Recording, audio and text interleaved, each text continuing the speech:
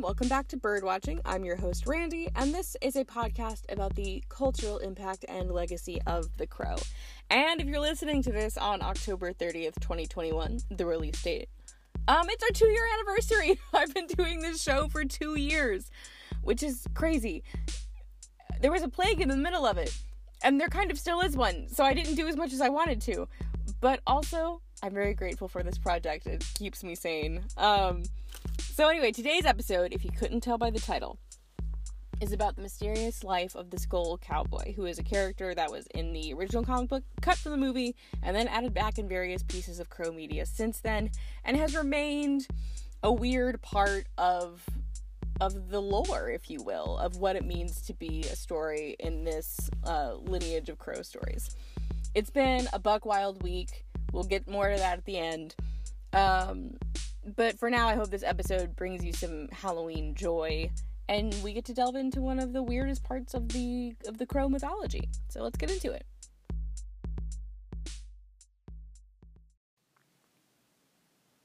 In the original graphic novel by James O'Barr, the Skull Cowboy appears 2 or 3 times. Each in these sort of half-remembered dreams / limbo world sequences / memories / I don't know, it's very dreamy. And very up to your interpretation. But the first time is when Eric is on a train in one of these dream limbo sequences, and he sees a horse get caught in barbed wire, and then he turns back his attention to the Skull Cowboy, who is there to punch his ticket.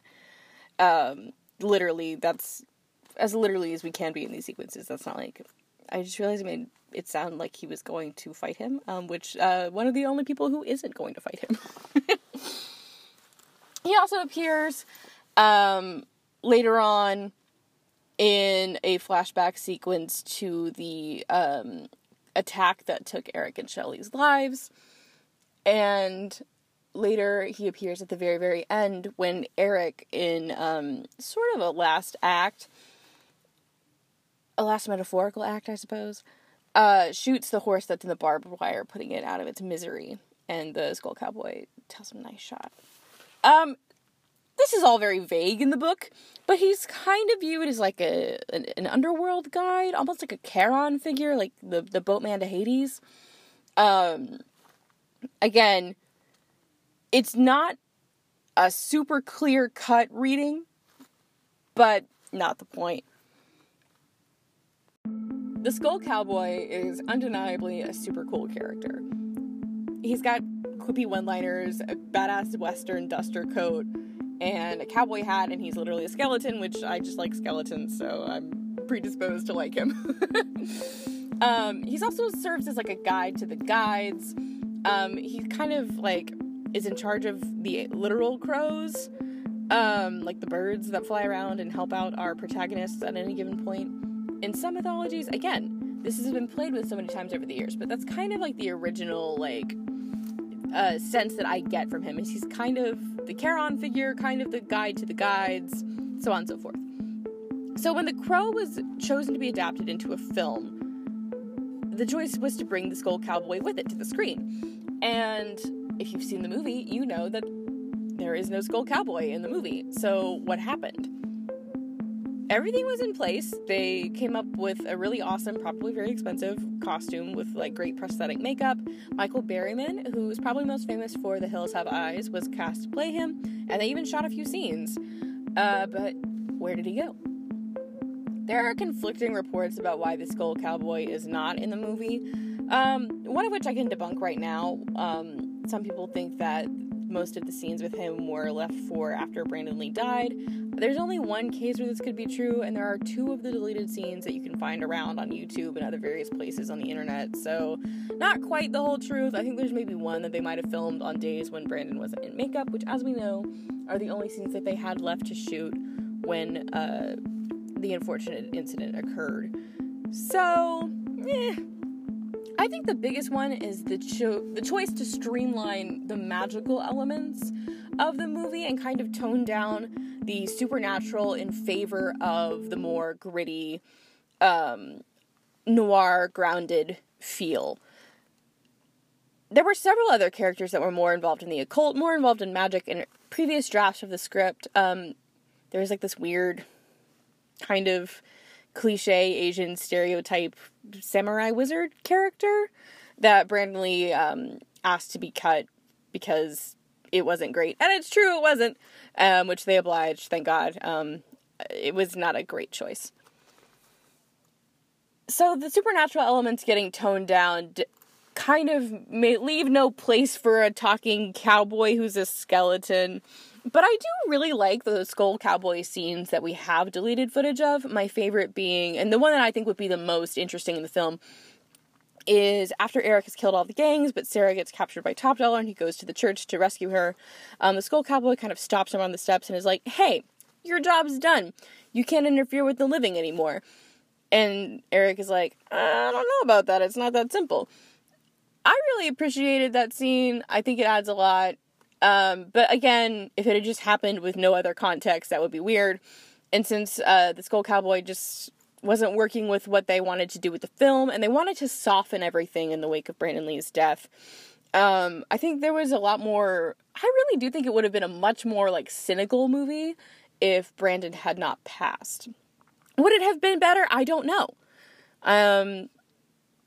But either way, we got the movie that we got. Am I right? So, yeah, I don't think it would work with what was eventually released. So I can totally understand cutting it. Michael Berryman is in the Cursed Films documentary episode about The Crow, which I really, really enjoyed. I tweeted about it when it came out.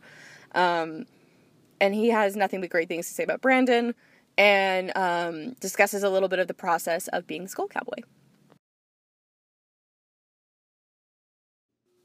The Skull Cowboy does finally make a screen appearance in 1998 with The Crow's Stairway to Heaven.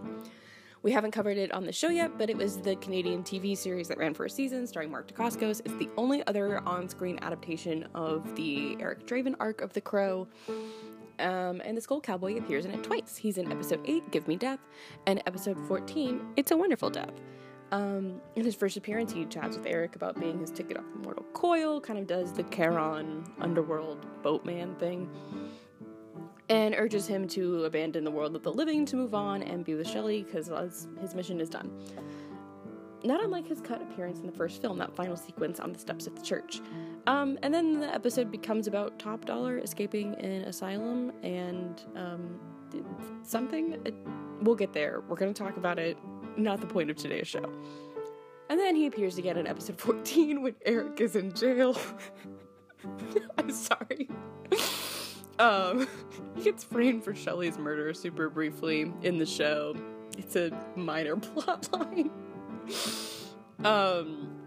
The Skull Cowboy puts him in a time loop, in a be careful what you wish for scenario. Hence the episode title, It's a Wonderful Death. We get it. It's definitely a different take than anything that had been attempted prior. He doesn't look like a living skeleton. It's Kadeem Hardison, who you might know from A Different World, or White Men Can't Jump, or the Spike Lee film School Days. And he's kind of in a kind of cowboy outfit. He's got a fringe jacket and a hat. I really like Kadeem's performance as the Skull Cowboy. He switches from, like, kind of lightly taunting, joking to, like, morbidly serious in an instant, and it's really cool. And the Skull Cowboy slots in really well with Stairway to Heaven's take on the mythology, which takes the opposite route of the movie and makes the Crow a supernatural monster of the week crime fighter a la Buffy. It's full of magic and weird creatures and multiple people coming back from the dead, and there's a lot of stuff in the afterlife. Shelley's a prominent character. It's not half bad. Stairway to Heaven is definitely constrained by budget and what you could show on TV at the time, and some of it feels really kind of toothless and fluffy, especially in comparison to other adaptations in both movies and comics. And it was definitely a bold choice to just redo the movie for the first 2 episodes when you can't do the movie on TV without censoring. I think it does some good stuff. And of course, we're gonna have like a whole mini-series on this show. But that's like a little taste before we get there. And again, I think Kadeem is really awesome. Also, he was in Static Shock, which is one of my favorite superhero cartoons growing up, so that's also very rad. So that's the only appearance of the Skull Cowboy on screen. But he's popped up in the comics every once in a while. He cameos in the Hack and Slash crossover with the Crow.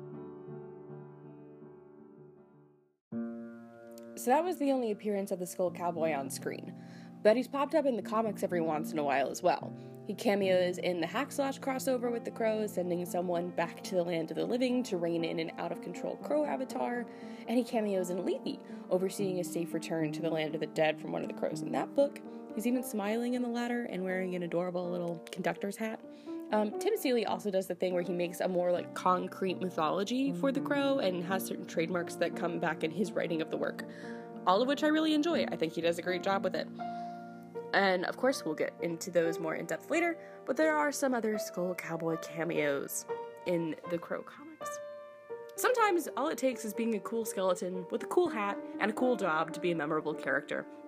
And luckily the Skull Cowboy is tied to classical archetypes, and his charming personality made him iconic enough to be adapted in multiple different ways and kept him at legend status with fans of this material.